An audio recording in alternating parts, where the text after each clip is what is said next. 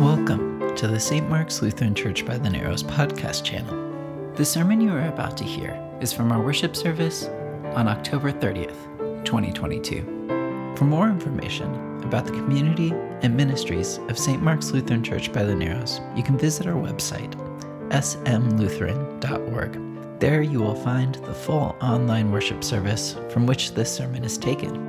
And if you would like to give gifts to support the ministries of St. Mark's, you'll find information on how to do that there as well. And now, here's Pastor Hallie Parkins with the Gospel reading. The Holy Gospel according to John, the 8th chapter. Then Jesus said to the Jews who had believed in him, "If you continue in my word, you are truly my disciples, and you will know the truth, and the truth will make you free." They answered him, "We are descendants of Abraham and have never been slaves to anyone. What do you mean by saying you will be made free?" Jesus answered them, "Very truly, I tell you, everyone who commits sin is a slave to sin. The slave does not have a permanent place in the household. The Son has a place there forever. So if the Son makes you free, you will be free indeed." The Gospel of the Lord. On this occasion of the 504th anniversary of Martin Luther wrestling with scriptures and hammering out his 95 reasons of who he understood God to be, we remember he gave voice to the truth out of love for this great truth and a desire to elucidate it. We also remember our great and rabble-rousing forefather in the Lutheran tradition and his grand theater of protest and his feistiness, his fervor of who he believed God to be from Scripture alone. On this occasion, we mark the 500th anniversary of the word broken open in common language, unleashed in the world in the autumn of 1522. The Word of God, translated in the German vernacular, came to dwell with the people closely, leveling the great hierarchy of language and church structure that falsely defined a limit of God and access to God. This is a struggle we remember that was enacted over and over again in the movements of the Reformation from that time forth and into the present moment. On this occasion, we mark also the confirmation of our students as they affirm their baptism publicly, stepping forth into the trust of the promises of who they know God to be. As people who follow in the path of Jesus, we affirm with them that we, too, hold the promise of God in the words that were said, with the water poured over them. These are the promises of God that claimed us first. Years ago, their families of origin and their church families promised to live with them among God's faithful people, to bring them to the Word and share in the Lord's Supper, to teach them the Lord's Prayer, the Creed, the 10 Commandments, to place in their hands the Scriptures and nurture them in faith and prayer, so that they might come to trust God and proclaim Christ in word and action, to care for themselves, to care for others, to care for this world God made, and work for justice and peace. And we all continued in that covenant, the students, families, and church. And today we promise to continue in the promises God makes with us again. We stand in that covenant and hold to our stake in the gospel promise. We continue to hold fast in the promise that God will be steadfast in love and faithful from age to age into this very moment. God will be full of grace and truth, and we will know this writing on our hearts of God's love, and we will know it by the life we live following God. We stand in the challenge and encouragement today of the gospel promise. If you continue in my word, you are truly my disciples, and you will know the truth, and the truth will make you free. To set the scene and lift the words from the page into a swirl of people and place and living story, I like to ask the group that gathers to study scripture each week how they would set the gospel story. Who lives in this story? Who is Jesus speaking to? Where is he? And what happens that leads up to this? What happens afterwards?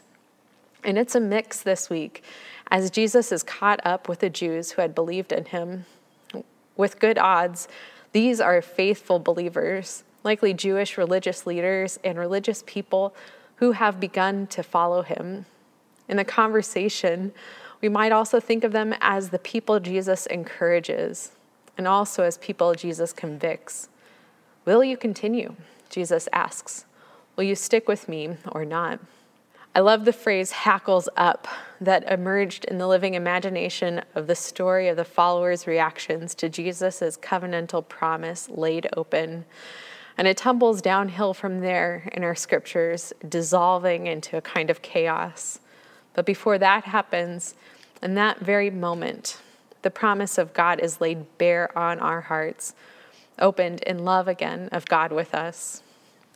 When we talk about the Jewish followers of Jesus in the Gospel of John, we remember that it is a complicated setting for a writer in that time and context. There's some anti-Jewish sentiment happening, which we define differently in our day from anti-Semitism. And given our context, especially in the United States, and in the rise of anti-Semitic hate speech and the thoughts and beliefs of some people, and then a legacy within Lutheranism to fail to name anti-Jewish rhetoric of our own scatologically inclined founding forefather, whose volumes of words we praise in the Reformation and then condemn for their poisonous use against Jewish people. We hold that the scriptural and later historical context needs to be claimed with truth, and we commit to continuing to reveal who we know God to be in truth, in grace, in love. So holding the promise of God's steadfast love in our scriptures and a faithfulness unleashed in the gospel, poured out into the world, we continue in that promise that God will continue to hold us and challenge us as followers of Jesus. This week, I saw in our faith community a commitment to continue in the promises of God in the wake of a very controversial decision. And it caught me off guard when it sparked conversation at coffee hour. And I know there are many strong feelings, and we come from many different places on this topic. And there were honest voices who shared plans that they would avoid the situation. There was intense skepticism, questions about how we even got here to begin with, and even a strong proclamation of, I don't like change. And if you've been around this week and paying attention, you'll know I'm talking about the decision to change the lefse recipe for the church bazaar this year, from using peeled and boiled potatoes to instant potatoes. And gosh, I'm grateful if you're still here, and that if you're still watching and listening, you haven't closed your computer on worship. I'm grateful to all of our church leaders organizing the lefse making and the church bazaar. I think they're doing tremendous ministry in the congregation. And in light of all of that, I hope in our day and age, we can claim that the passion of our rabble-rousing forefather also is ours to speak into the struggle of truth for the love of God and the pursuit of our theological and biblical differences. And I pray we can hold them openly and honestly in the trust of Jesus, who orients our whole lives together. In all seriousness, we hold a commitment as people of God to wrestle with Scripture on the basis of word alone. And we know that we are not limited to a literal translation, but how we interpret Scripture and gospel on the basis of God's love and grace.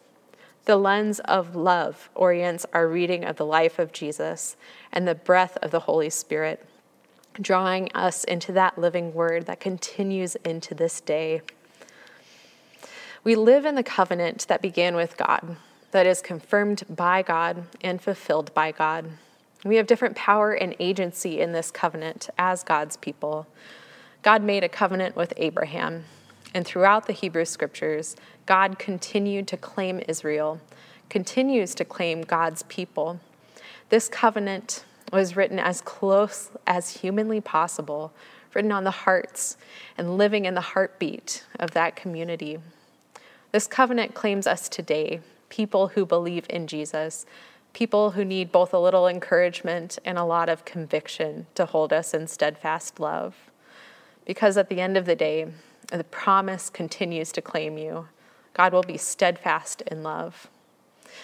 God is present. God is committed. God is here, and we are loved. And when everything happens, this remains true. This is one of the truths I hold today and the great promise of God's love. And there are more reminders here for us. We remember that life is so beautiful and so hard. And in the hardest times in our lives, though the earth should change, though the mountains shake in the heart of the sea, though the waters roar and foam, though the mountains tremble with tumult, there will always be love. And we are all caught up in God's grace and freedom from the power of sin. This freedom from the power of sin is also freedom for our own hearts to turn towards love, to increase their capacity for life. We know that your life and my life flow into each other as wave flows into wave. And unless there is peace and joy and freedom for you, there can be no real peace or joy or freedom for me. And we remember that by the grace of God, we are enough. We stand in that and know it to our bones. And then let whatever flows from us be out of love and passion and resonate out from us as a response to God's grace. And there will be times we go through the unknown. We can claim our assurances that we will be fine because of any number of things, because of who we know or who is in charge or whatever plans we've set forward, or maybe simply by our resources. When we remember to loosen the hold on any assurance other than God's love, we continue in that grace and truth. God's love continues to claim us, to seize us in hope of the one who is there from the very beginning, who dwells with us in truth and grace, and continues with us from this day forth and forever. Amen.